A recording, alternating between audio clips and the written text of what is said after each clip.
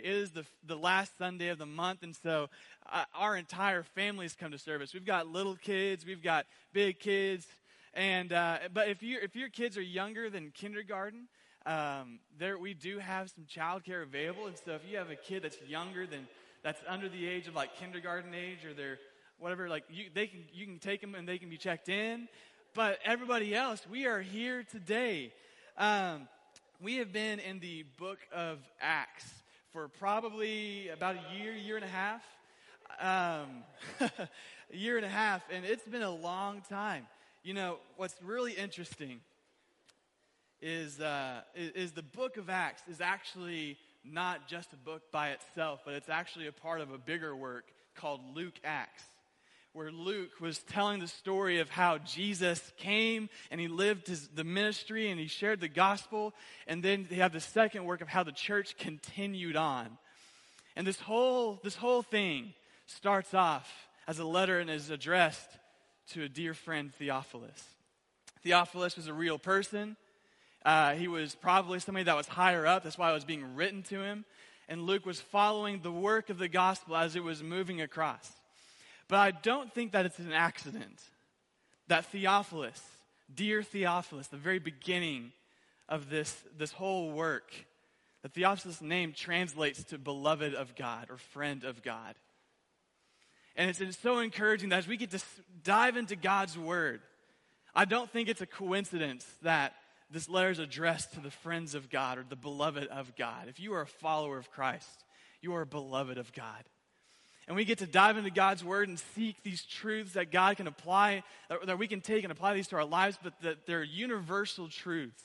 And as we've been going, as we've working through what it means to be a spirit-filled church, that we get to come to the end of this and see this last truth that God has for us.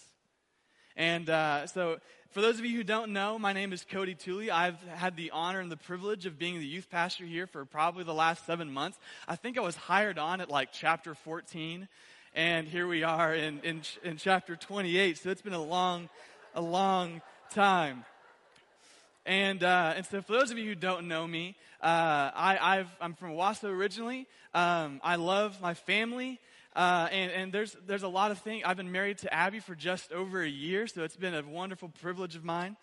And as I was thinking about, like, how do I start this? How do I begin? I started to think of the universal truths that we get to see about God. And there's a lot of things, and a few things in life that are guaranteed. And we tend to call them laws, right? Like the laws of the universe. You have like laws of gravity, laws of attraction, laws of thermodynamics, all these things that no matter what we believe about them, they don't change regardless. No matter how much we try to change them, you can't change gravity. I'm here to tell you about a law that's existed in my family, and it's called the Tooley factor. The Tooley factor. It's a hereditary thing. It's a generational thing. And I'll describe it to you for those of you who don't know. My family, they set their minds to do things. And when they set their mind to accomplish something, it is going to happen. It just might take a little bit longer. Because there's a combination of Murphy's Law, which is anything that can go wrong will go wrong. We also have a little asterisk, like right in the fine print, that says also anything that can't go wrong will also go wrong. And so we will get things done, but it might take a little bit longer than you would expect. This is a generational thing. We've had people marry into it, and it's happened. And so there's a lot of examples, but I can't think of a better example than my dad right now. He started building this shop. It's like a 20 by 40 by 16 shop in his backyard because he likes to work, and he's like, I'm going to do this myself.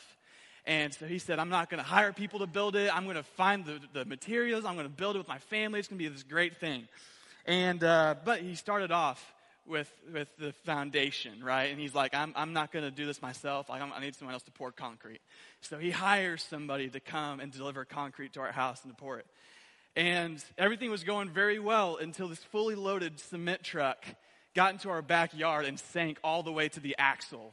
A fully loaded cement truck sank all the way to the axle in our yard. And so what started off as a simple project turned into, let's dig this cement truck out of the mud. a few weeks later, he was continuing and he was running electricity through our yard. And so he had somebody come out and say, hey, we're going to mark all the lines that are underground. That way you can avoid them. And so it comes the day. They say, oh yeah, we're sending them out this day. It's going to happen. And he rents this massive chainsaw-looking trench digger that he's going to dig all the way through the yard. And he's like, there's no holes in this area. So he sticks that thing to the ground, drags it all the way across the yard, and come to find out he cut the internet line all the way from our house to our neighbor's house as well. So our neighbors lost their internet. It's Thule factor. Thule factor. We got it done, but we had to go and fix something. Recently, he was going to put water out into the shop. And so he was going to dig this water line, and he couldn't find it for the life of him. But he said, I'm going to do it. So he rents this bucket cleaner thing or lifter, and digs about 5 holes that are about 6 feet down and 10 feet long, and cannot for the life of him find this water line until he goes to the front yard. He's like, I'm going to dig all the way over here. That way I don't hit it. I'm going to find the edge of it. Psh, water spews up, having to fix the water line. Thule factor. I've had to, when I got married, I had to warn my wife before we got married that whenever we're making plans, we have to factor in for this thing, the Thule factor. We have to give ourselves a little bit of time. Things will happen. There will be setbacks, yet we will ultimately get through it. And what's interesting is as we're reading through this book, there's a lot of things that we see. There's a lot of distractions or obstacles that happen. But ultimately the goal was accomplished. The gospel was shared and was spread all the way to the ends of the earth, despite everything. And the universal law that we see in today, we're in Acts 28, so if you want to turn there with us, the universal truth is that the gospel will spread and will advance regardless of whatever happens.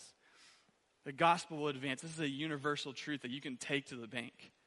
And we as God's people get to walk alongside with the Lord and be used by Him for the sake of this gospel, because the knowledge of the glory of the Lord will be all across the whole earth.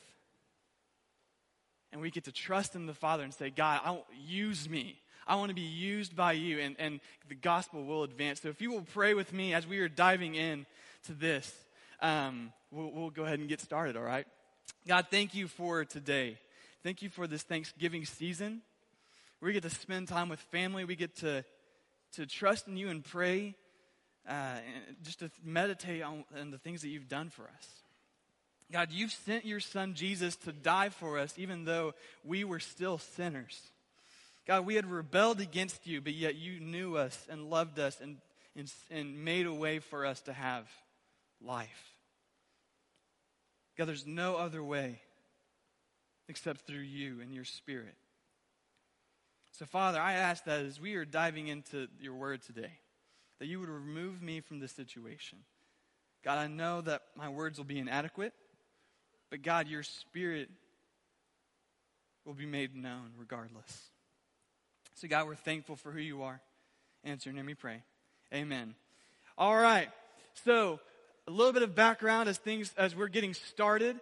Paul is on his way to Rome. He's had a long journey. He's gone on 3 missionary journeys. He's shared the gospel. People across the whole world and even people in Rome have started to hear the gospel, and a church has been planted for quite a while. But God has told Paul that you're going to go to Rome. And so he is now on a prison ship heading to Rome. The reason he's in prison is because he, in an effort to make good with the Jewish people in the area, his brothers and sisters, he wanted to know that he was not just going against them, but that he was just proclaiming this gospel. And a mob started, and Paul was arrested and was accused of inciting riots and rebellions. But no one could really pin anything to him. So they're taking him to the highest court in Rome. That's in the capital of Rome. And so Paul is now on his way there. He's on this prison ship. He's made good relationships with the guards and with the other people. And now he gets to the very end of chapter 27, and the ship crashes and it wrecks. And people are now in the water, and they're escaping. And so this is where we pick up in chapter 28, verse 1. And it says this: Once ashore, we learned that the island was called Malta, and the local people showed us extraordinary kindness, for they lit a fire and took us all in, since it was raining and cold. As Paul gathered a bundle of brushwood and put it on the fire, a viper came out of the heat and fastened itself to his hand. And when the local people saw the creature hanging from his hand, they said to one another, "This man is probably a murderer. And although he escaped the sea, justice does not allow him to live." However, he shook the creature off into the fire and suffered no harm. And they expected that his hand would swell up or suddenly drop dead. But after they waited a long time and saw nothing unusual happen in him, they changed their minds and said that he was a god. And so this is such an interesting story because, there have been entire churches that have started with this premise that if you're a Christian and you hold a snake, that you will not get bitten. I don't think that is the application here. But it starts off with this scene that Paul is now shipwrecked. They've made it to land and they've survived. And now they're in these local areas. They're these locals that they have shown them extraordinary kindness. They've gone above and beyond. They've given them food. They've helped them start fires. They've shown that they're helping them recover from all the stuff that's happening. But Paul describes them as barbarians, that they just don't know the Roman language, and so they're of a different dialect. But yet they seem to have some knowledge of the Roman pantheon, the Roman gods. And so what happened? And there's a reference here that was really cool. There's an old Greek poem. There's an old Greek poem of a mariner who he's sailing and he crashes and then he escapes, and as he's recovering on the shore, the snake comes out and bites him and he dies. And that's a Greek poem. So these people they have some sort of knowledge of the Greek poetry and the culture. They see this man who's on a prison ship. He's on his way for judgment, and the ship crashes and wrecks, and he survives, only to make it onto the sea and to be bitten by a snake. And so they see that, and they think about their god Justice. And there's probably another god, but this is the reference of the thing, is the god of justice. She's a goddess.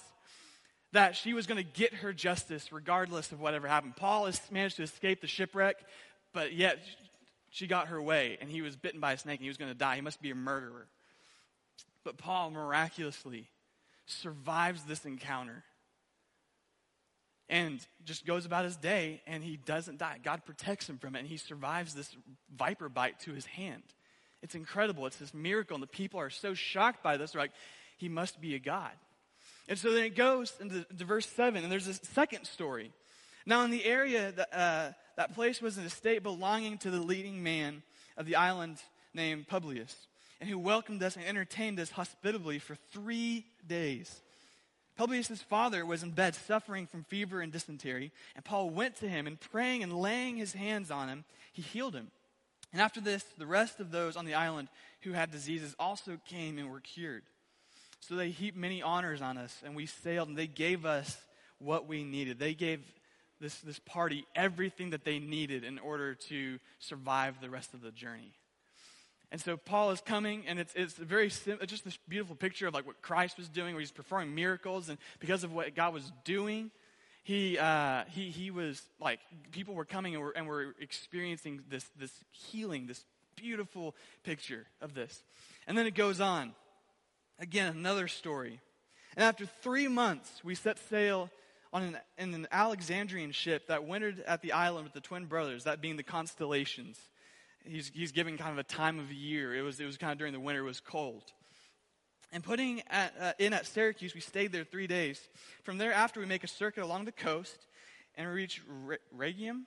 And after a day, south winds sprang up. And the second day, we came to Puteoli. I don't speak Greek, so I apologize. I'm not Scott. And while we were there, we found believers, and they invited with them for 7 days. And so we came to Rome.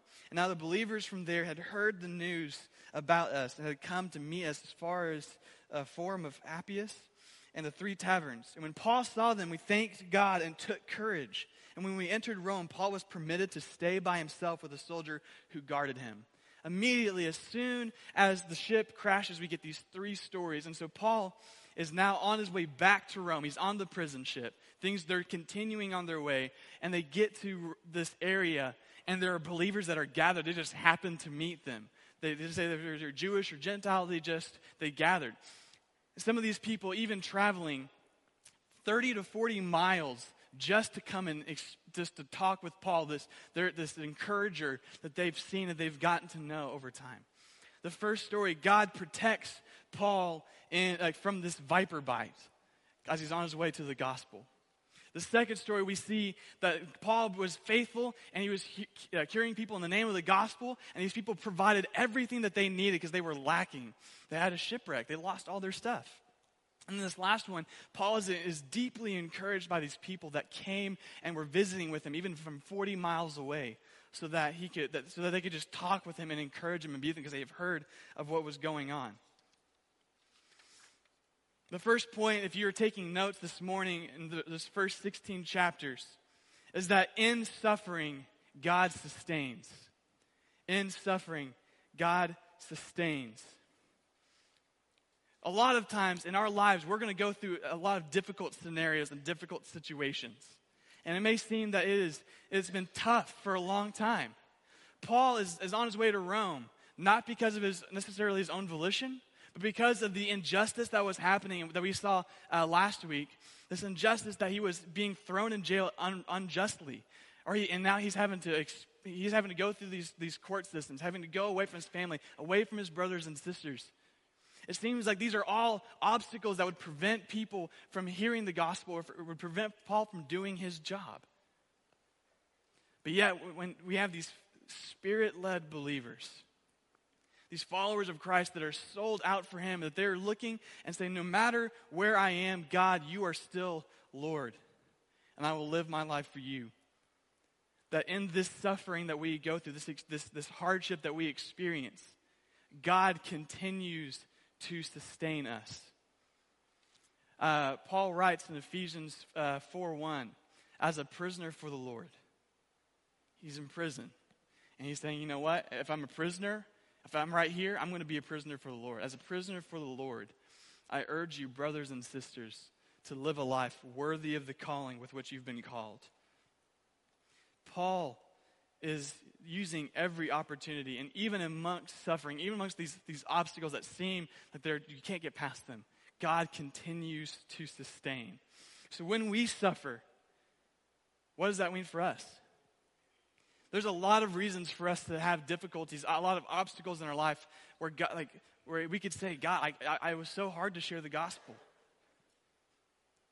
But yet, God, we can trust in you no matter what. Even in these sufferings, even amongst these obstacles, God, you sustain us and you give us what we need. You give us the supplies that you need. You give us the hope that we need, the encouragement that he needs, because he knows us. He knows our needs. And we have this desire to tell people about the transformation of the gospel that has happened in our own lives. And if our hearts are for that and we are pursuing that with every bit of our being, we are using whatever you are, lawyer, doctor, teacher, student. If you are using every single one of these things for the gospel, that God will sustain you through whatever trial and issue happens. God sustains us. The second point that we see is this. In verse 17. After 3 days, we called together the leaders of the Jews. When they had gathered, he said to them, brothers, although I've done nothing against our people or the customs of our ancestors, I was delivered as a prisoner from Jerusalem into the hands of the Romans. After they examined me, they wanted to release me since I had not committed a capital offense. Because the Jews objected, I was compelled to appeal to Caesar. But it was not as though I had any accusation against my nation. For this reason, I've asked to see you and to speak to you. In fact, it is in the hope of Israel that I am wearing these chains. We see in Matthew chapter 10, verse 5 and 6, it says, these 12 Jesus sent out, instructing them, go nowhere among the Gentiles and enter no town of the Samaritans, but rather go to the lost sheep of Israel. Right? Jesus on his earth, his model is that he would first go to the Jews because salvation was through the Jews. It was through the line of David, this king. It was through the faithfulness of all these people, and it was through his chosen people that salvation for all peoples would come. And so Jesus first came to these Jewish people, these religious people who knew God, and he's now sharing this gospel with them. So he says, it's for this reason that I'm come to bring the hope of Israel. Despite all of the issues that the Jews have given me, and now I'm in chains because of it, I'm here to bring you hope, first to the Jewish people.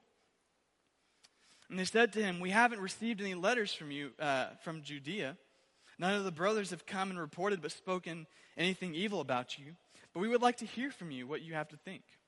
For concerning this sect, we are aware that it is spoken against everywhere.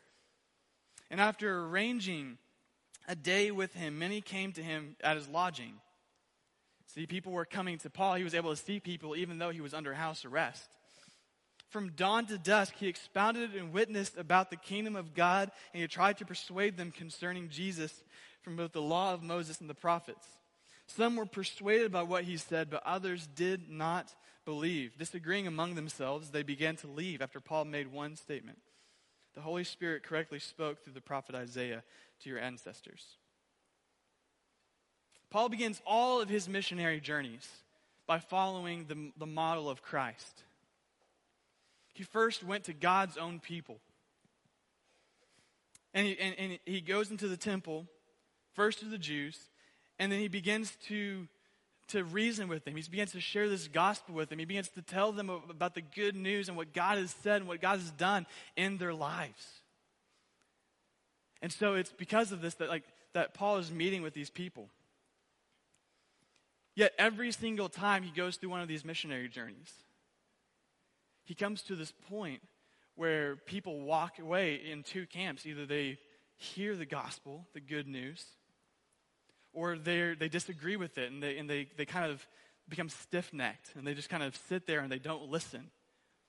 And every single place that he goes, he starts with this process, the people of God, and there's always two camps. Either those who are listening and are open to the gospel, or those who are stuck and are stubborn in their own ways. But yet Paul does this faithfully every single time. And in this last time that he's in Rome, it's because of these people's stiffness and their stiff neck that he's in chains and he's shipwrecked and he's been bitten by a viper and he's had to go through all this stuff. It's because of their stubbornness. But yet Paul, even in that moment, he was faithful and steadfast for the gospel. And so I think the second point that we can see this is that against stubbornness, we need steadfastness. Against stubbornness, we need steadfastness. God has placed every single one of us in Oklahoma City. Did you know that? God is sovereign over all things. And here we are, 21st century, Oklahoma City, Oklahoma, inner city. At Northwest Baptist Church, God has put us here, and it's not an accident. And it's really easy for us to go and to feel frustrated because people aren't listening to this gospel.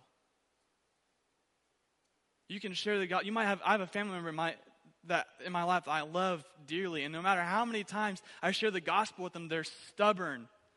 They just don't want to listen. They just don't care. What's interesting is that the gospel message, when driven by the Spirit, is much more powerful than our words. If I can convince you of something, somebody else is going to be able to convince you otherwise, if it's on my own power. The gospel is the main message. It is our hope. It is the center of our faith. There's a lot of tertiary issues, these issues on the outside that sometimes they're important to talk about because it's a matter of philosophy. It's a matter of how we are good stewards with what God's given us. And sometimes it's really easy for us to become stubborn in a lot of ways because this is the only way that, we only do events to bring people. I can't share the gospel there. It might cost me something. I've shared the gospel with this person so many times, and they just do not listen. But we see right here in Paul's example that even amongst their stubbornness and even amongst their slowness to listen, Paul remains steadfast in the gospel. He keeps the main thing the main thing. Stubbornness means that we hear something and it's difficult for us to hear, or we don't want to talk about it. And so we begin to put our head in the sand and we just don't budge. Steadfastness is, despite even all this frustration and despite people not moving, we continue to be faithful in our message. In a world that's stubborn, we need steadfastness. We need people who say, I want to keep the gospel the gospel. I'm not going to worry about all these other things. I'm going to keep the gospel the gospel. And people begin to move slowly. People walked away from Paul's message. And some of them agreed. Some of them were convinced. And they were like, I want to follow Jesus. Jesus is the way. And it's because of his steadfastness that people listened. So, what do we do? Where is there any stubbornness in our own lives? If we're being honest with ourselves, and we can ask the Holy Spirit to reveal this, but there are points in our lives, there are things that I've done growing up that I'm like, yeah, this is the right way. And I can be really stubborn and just think about those things. And I said, I'm the only one I'm going to do things. But what happens is whenever I get plugged into that and I stay right there, and that becomes almost like my gospel. It becomes my good news. This is what I'm doing. And I get away from the gospel message. We need steadfastness. We need people who are being faithful to the good news according to Scripture, according to what God has told us, rather than what our world is telling us or what we've done in the past. We need steadfastness in the gospel. And so then we get to this final section, verse 27. Oh, excuse me. Going back up. Verse 26. Go to these people and say, you will listen, yet not understand. You will look and not yet perceive. For the hearts of these people have grown calloused. Their ears are hard of hearing. They have shut their eyes, otherwise they might see with their eyes, and hear with their ears, and understand with their hearts, and would be converted, and I would heal them. Therefore, let it be known to you that this is the saving work of God, has been sent to the Gentiles, and they will listen. After he said these things, the Jews departed while engaging in a prolonged debate among themselves. And he stayed 2 whole years in his own rented house. And he welcomed all who visited him and proclaiming the kingdom of God and teaching the things concerning the Lord Jesus Christ with full boldness and without hindrance. The last point is that by God's Spirit comes salvation. It is by God's Spirit comes salvation. It is entirely possible for these people to sit in the synagogues and to sit in these services for their whole lives and to hear the gospel message preached, and yet they hear nothing. They receive nothing. And to have a false understanding of the gospel and to focus on the wrong things, and like, we should read this and we should be shocked. How come the people of God can hear time and time again this gospel message, what God is telling us to obey in our lives? He says, this is how you live. This is how we ought to walk. And we hear these things over and over again and go, oh yeah, that was good. And then these people of Israel, like these Jews, they just turned away. They said, nah, I'm done. They go on an angry debate with one another.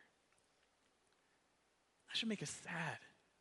That should make us hurt, because it's like people hear this gospel over and over again. We want them to know. We want this life-changing news to go out amongst all people. We want people to come and grow closer with God as every single day of their lives, and they begin to be sanctified by the Holy Spirit. And it oftentimes becomes a frustration or a fear that we don't share the gospel because what happens if someone doesn't listen? It might cost me something. I don't even know if it'll be worth it if anybody will actually come to know Christ. And we can preach these things over and over and over again. And it's like they don't listen. But read verse 28. Beloved of God, friends of God, Theophilus. Therefore, let it be known to you, the saving work of God has been sent to the Gentiles, and they will listen. That's a universal truth that we can take to the bank. That the Holy Spirit, that the work of God in the lives of people, we have to be faithful, but God, by His Spirit, will bring His children to Him, His creations to Him. They will listen. Praise God for that. Church, do not let the fear of people not caring or not hearing the gospel or being annoyed by the gospel, do not let that be a limit or an obstacle for you talking about the gospel. Do not. There is no excuse or reason for us as Christians to not participate in some way in the mission and the ministry of the gospel of Jesus. There is no excuse, no reason for any Christian, any follower of God to not participate in some ways. But here's the thing, here's the cool thing. Is that we're part of the body of Christ. And God has designed each and every one of you. He knows the number of hairs in your head. Do you guys know that? God knows the number of hairs on your head. He's known you from the very beginning. He's designed you and He's put you here in God's sovereignty. Not so that you can say, look at how good I am, or God knows me, right? Or God's going to bring somebody to me, because that's very self-centered. But He did that so God can use you for the sake of this gospel. And sometimes that might be, I'm a mobilizer. I'm going to send somebody out to go and share the gospel. I'm going to encourage them and send them out. I'm going to be a discipler. I want to disciple somebody so that they can go and they know what it means to be a follower of Christ. I might be someone who can even, in my own home, open it up so that other people can have a safe spot for the gospel to be preached and for them to interact with Scripture in an honest way. But we cannot let the fear of people not hearing or caring stop you from sharing the gospel. Deuteronomy 6, verse 4. Hear, O Israel, the Lord our God, the Lord is one. You shall love the Lord your God with all your heart and with all your soul and with all your might. These words which I am commanding you today shall be on your heart. You shall teach them diligently to your sons and talk of them when you are sitting in your house. And when you walk by the way, when you lie down, and when you rise up, you shall bind them as a sign on your head, and they shall be as frontals on your forehead. You shall write them on the doorpost of your house and on your gates. If the gospel has changed us, beloved of God, first we were children of wrath, we were enemies of God, but now we are beloved of God if you have given your life to Christ. If God has changed you, we should talk about that. We should teach our children that. We should write it on the doorposts. It's a really weird thing, and I realize I do weird things sometimes. But a lot of times I'll ask students, I'm like, hey, what's God doing in your life? Or how can I be praying for you? And a lot of times, it's very strange. In every church I've been at, it's been very strange. I have to think about that. And it's weird because I was convicted. Someone had done that to me, and I was like, I don't have an answer. But if I'm meditating on the Lord daily, if I'm writing on the doorpost of my house, if I'm thinking about it whenever I rise up, whenever I go to bed, whenever I'm walking by the way, whenever I'm eating with my family, it should be a regular part of I should have an answer for that. God's doing something always. God's moving always. God's never stagnant. We should talk about that. Because God has changed us. And if all of us are going through difficult times, wrong notes.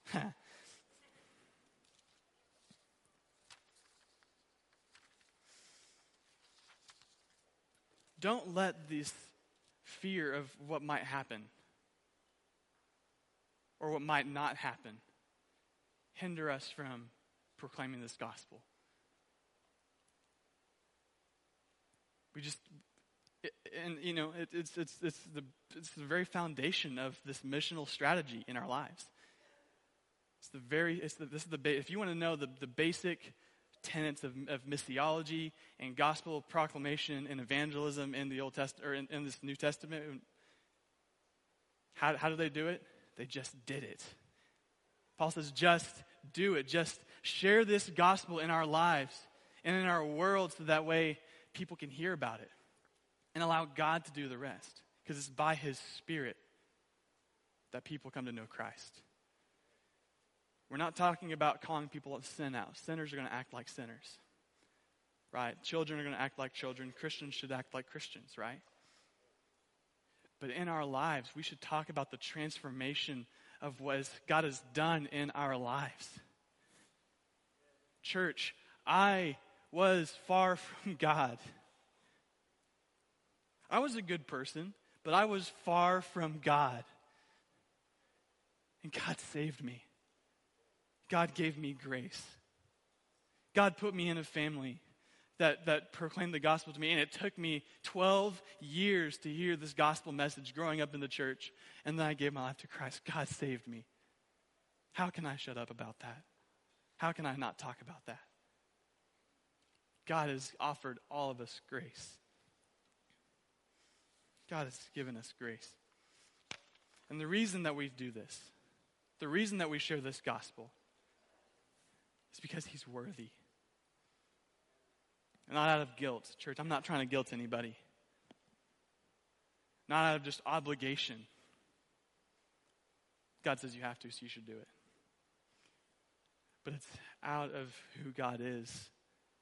And because of His glory, and because of the fact that He is worthy of praise. He's the one that is worthy of honor. He was here before the foundations of the earth. He is the one that will be here long after the foundations of the earth have crumbled. He was the one that is self-sustaining, self-existent. He relies on nobody else. He is present always. He has all power. He has all knowledge. He is loving. He is just. He is righteous. He is holy. The angels in Isaiah 6, holy, holy, holy is the Lord God Almighty. The word holy just means separate, other, outside. He is so much. He's not just holy. He's not just set apart. He is holy, holy, holy. The most set apart, the most perfect, the most other than who we are. We cannot even begin to fathom the glories of God, yet He came down. And in the beginning was the Word, and the Word was with God, and the Word was God. Jesus came into existence. He came into our world, and He gave us salvation. He has transformed my life. God is worthy of that. Is He worthy to you? Is He worthy? If I were to look at the time that we spend on our phones, or the time that we spend at work, or the way that we talk with our family, would I be, if I were just to be a fly on the wall, or you got to be a fly on my wall? That's a big thing as a pastor. If you're to be a fly on my wall, would you say, man, he believes that God's worthy with his actions in his life? God has called each and every one of us to worship Him and to follow Him. Beloved of God, this letter is to us. While Theophilus existed and he was a real dude, I don't think it's an accident that it was addressed to the beloved of God. If you're a beloved of God in here, in this room right now, is God worthy? Then let's go live that out. And here's another thing. If there's someone in here, if there's someone that's listening online or whatever wherever you're at, I ask you the question, do you know God? Do you know him? If you've never given your life to him, God has transformed my life. He has given me hope where I had no hope. He's given me purpose where I have no purpose. He has given me salvation where I did not deserve salvation. He gave me grace and he gave me mercy. And amongst a world that is broken and fallen and evil, and there's a lot of bad things that have happened, God sustains us. He gives us what we need. Even when we become stubborn in our own hearts, he gives us this grace, and he is steadfast. He is the most steadfast. And it's by his Spirit that I was able to experience the salvation. The very Spirit of God that rose Jesus from the dead is now working in my life. And he's working in the lives of believers in this room. It's crazy. So if you've not known Jesus, if you've not given your life to him, this is the picture. God created everything. And it was perfect. We were walking in the cool of the evening with God. Just like you and I are sitting here, God was with his people. And he gave them everything that they would possibly need. Yet, he said there's one rule, one stipulation. Don't eat of this one tree. And Adam and Eve sinned, and they rebelled against God. They ate of the tree. They disobeyed him. And because of that, we were separate from a holy and righteous God. And so, there has to be a payment for our sins because God is just. A bad judge would let a crime go unpunished. And God's a good judge. And so we gave sacrifices, and people did what they could to make themselves right with God. But yet all fell short time and time again. And so God sent his son Jesus, who is fully God, fully man, born under the law, according to the law. He's held accountable to that law, yet he sinned none. He has no sin. But yet he died on the cross as a sacrifice for you and me. It was an atonement sacrifice. So where we were far from God, man, God brought us close to him. But 3 days later, Jesus wasn't just a man. He didn't just die, but he had the power over sin and death, and he rose from the grave, and he appeared before all of the disciples and before his people who had followed him, who watched him die, and he says, all right, all authority in heaven has been given to me. So go therefore and make disciples of all nations. See, we've all sinned. We've all fallen short. But God's given us this gift that if we just confess that he is Lord and believe in our hearts that God raised him from the dead, that we will be saved. And so if you don't know, if you don't have that message, if you've never given your life to God, ask somebody. It's worth it. It's worth it. So church, where is God convicting you today? Where is God moving you today? As we pray, as we kind of go into this time of invitation, this is a time to respond. It might mean we need to get on our knees and pray. It might mean that we just need to talk to somebody. If God's stirring in your heart, I pray that you don't ignore that. God's moving. Let's pray. God, thank you for what you've done. Thank you for this message. And the fact that no matter what, your gospel will advance, and that the knowledge of your glory will be made known across the whole earth. God, we need you every single day. And so I ask, Father, just that you would move, that your Holy Spirit would move in our lives, that in the lives of our church, and those who don't know you, God, that you would reveal to them who you are, and that they would get to experience you, and that you would draw them in. God, for our city, as there is so much hurt and pain and suffering, God, that you would bring about life change and transformation. Not making bad people good, but making dead people alive. Lord, we need you above all.